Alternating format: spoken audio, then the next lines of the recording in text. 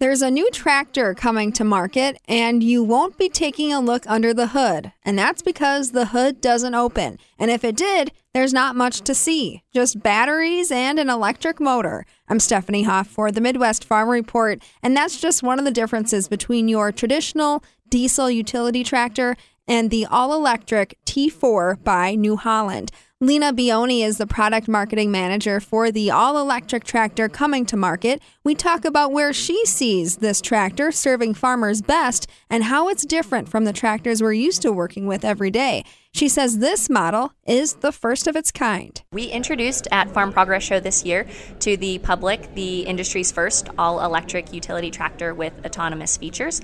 Right now we're working through validation and expect to be taking customer orders here this fall and releasing those to our customers in Q2 of 2024. What's the sentiment been around electric? We've seen electric vehicles, but what's the feeling on electric tractors from just your average farmer in rural America? It definitely depends on the farmer, where they're at and how their infrastructure and if they're prepared or even able to run an electric vehicle on the farm. We're seeing a high demand from specialty agriculture on the West Coast. They have an immense amount of subsidies and funds available to them to supply alternative fuel sources on their farm. We're also seeing a lot of municipalities that are very interested in the technology, as well as some mixed farm and equine operations as well. It's a tractor of their size, and they really like the idea of being more energy independent and also that reduced cost of ownership. And New Holland will be the first to say electric tractors, they're not meant for everything because it may not be feasible in some areas. But where do they belong? Yeah, they definitely would belong in any of our segments that are currently using a utility tractor. If you're using a utility tractor today, most of the time they're spent with a loader on them, and they're around the barnyard doing chores of that nature. So that makes a lot of sense because that's where our power source is. When they're not going out into the field and running for days on end in order to get crop planted or harvested, when they're going back to the barn each night, that's a prime candidate for an electric vehicle because they're able to recharge and be able to save money that way. And Lena, you and I are talking in Wisconsin, where your message was also that dairy farmers would greatly benefit from electric tractors, but tell us why. So the dairy operations would benefit because they have a fuel source right there on the farm with methane. So if they're able to capture that methane from the cattle and then have a digester and scrub that methane and turn it into an electric source, some of them right now are doing that and selling it back to the grid or back to the electric companies. They have that source right there, that energy already, and they can be powering their electric tractors at virtually no cost once they've installed that infrastructure. Lena says the industry's first ever electric tractor with autonomous features also adds a safety element to the farm that wasn't there before. There's a lot of safety that can go in when you have an electric vehicle because of the way that the technology is developed. Multiple cameras and sensors in the roofline and around the tractor are able to detect when objects or other people come within the tractor's safe zone and shut it down. For example, around the PTO, which we know is definitely a major source of injuries around the farm. With PTO guardrail, it's able to identify when something is coming into that area, and then it's going to shut down the PTO so that way there's no injury. And then I'd say probably the third largest benefit you outlined for us today was that there are cost savings in the right conditions. Yeah, it definitely would depend on what time you're getting your energy. If you have fluctuating energy rates, any of those off-peak times that you're able to charge the tractor are going to definitely show you some savings, as well as the savings of no longer needing to purchase diesel fuel, diesel exhaust fluid, engine oils, engine filters, any of those consumables that we would have with an internal combustion engine. And on the subject of cost, I've got to ask, how much do these tractors run for? So we haven't released our pricing yet. We're still working on finalizing some of that, but we'll be able to share that with customers once we get closer to our order writing period. Is it likely that it will come at a premium compared to your traditional diesel tractor, and why?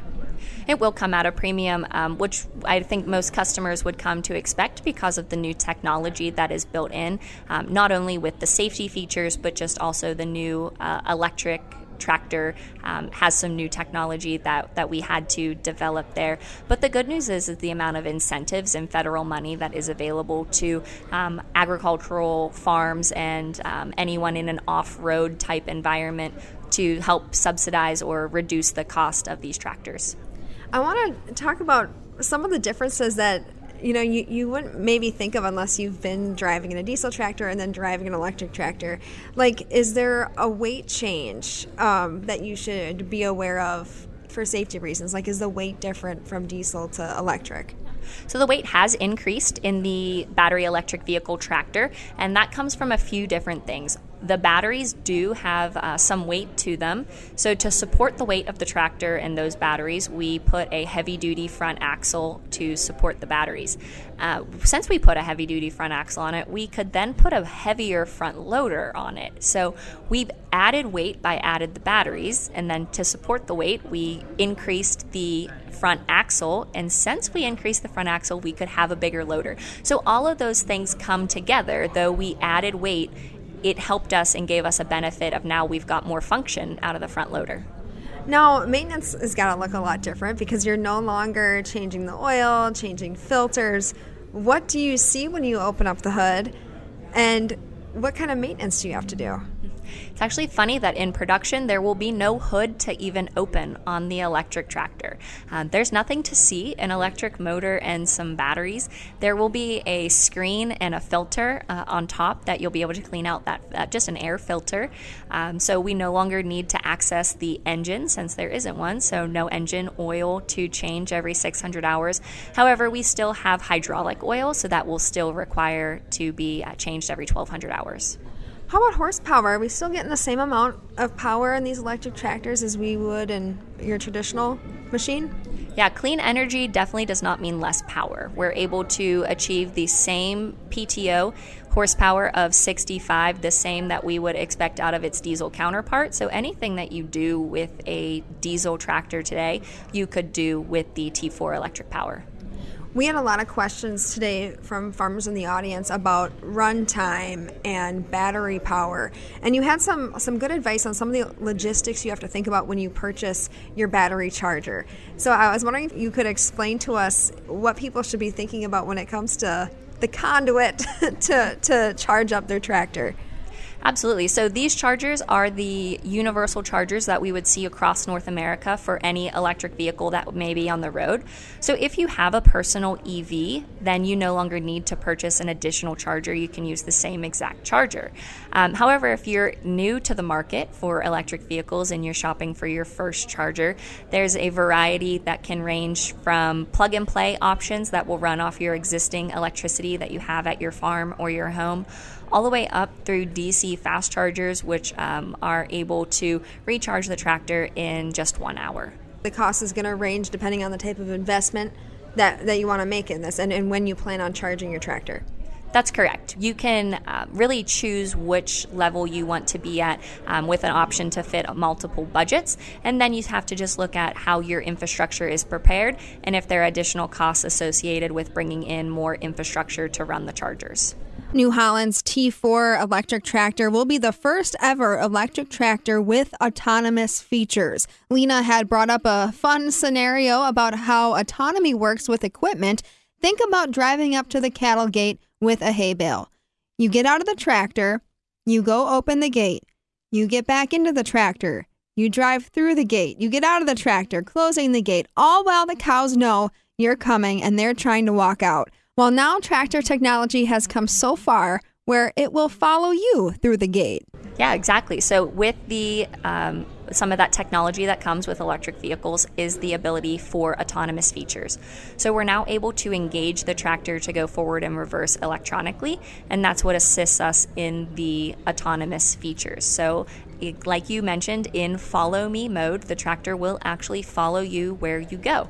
It knows how to sense where you're at and keep a safe distance from you, that if you were to fall down or you stop moving, the tractor will recognize that and it will stop moving as well. We used the example of going through a gate, and when you get out of the tractor, open the gate, walk through it, the tractor will follow you. Stop, you can go back, shut the gate, and go on your way. All based on when it identifies that you are within or without of its recognizable zone. The cameras in the roofline also have lights on them, so you have to be in a recognizable area for the tractor to be able to follow you. There are still some ongoing points of clarification as to what all those safety points would be. A remote has been talked about, an app on the phone. Still some of those things that need to be completely identified before we go to market and have these with customers. You're still in the newest stages. This product line is just coming out. Do you anticipate that there may be road bumps along the way that you'll have to address before this is ready to go for the masses? Sure. So we are taking a very careful approach with this across North America. We'll only have 10 dealers who have access to this product out of our entire dealer network. That's for a few reasons. We want to make sure that our dealer personnel are very well trained with this product as well. It's much different from the diesel tractor that they're used to be working on. So we want to make sure that they're very well trained and they're equipped to be able to work on these tractors specifically. And the same would go with our customers. We want to make sure that they're having a really good experience with it. Any questions that they have, that we're able to answer those or solve those, that we're not leaving them with questions, because it is for sure as big of a change from the horse to the car as we're having right now with the change from diesel to electric. And final question, what regions are you starting out with in the U.S. and why? We're starting out on the West Coast with the majority of our dealerships because they have a really big demand for alternative energy sources. They've got the most amount of subsidies and federal government dollars to offset the cost of the initial startup, whether it be the cost of the tractor and also the charger. There's money available for both of those. And they have the customers that are interested in the technology as well. Now, I won't take away from anywhere else in the United States because we're also looking in some Mid-South regions that we'll be working in, the Pacific Northwest, the Northeast, the North Central. We're basically going to multiple geographies all across North America. Lena Bioni taking some time with us. She's the product marketing manager for the all-electric T4 tractor by New Holland. I did ask her about the cold weather and if that could be problematic, especially for farmers here in Wisconsin. She says the batteries have what's called thermal management, meaning they are keeping themselves not too hot and not too cold. The catch is that takes power, of course, so your runtime capability may vary depending on the weather. For the Midwest Farm Report, I'm Stephanie Hoff.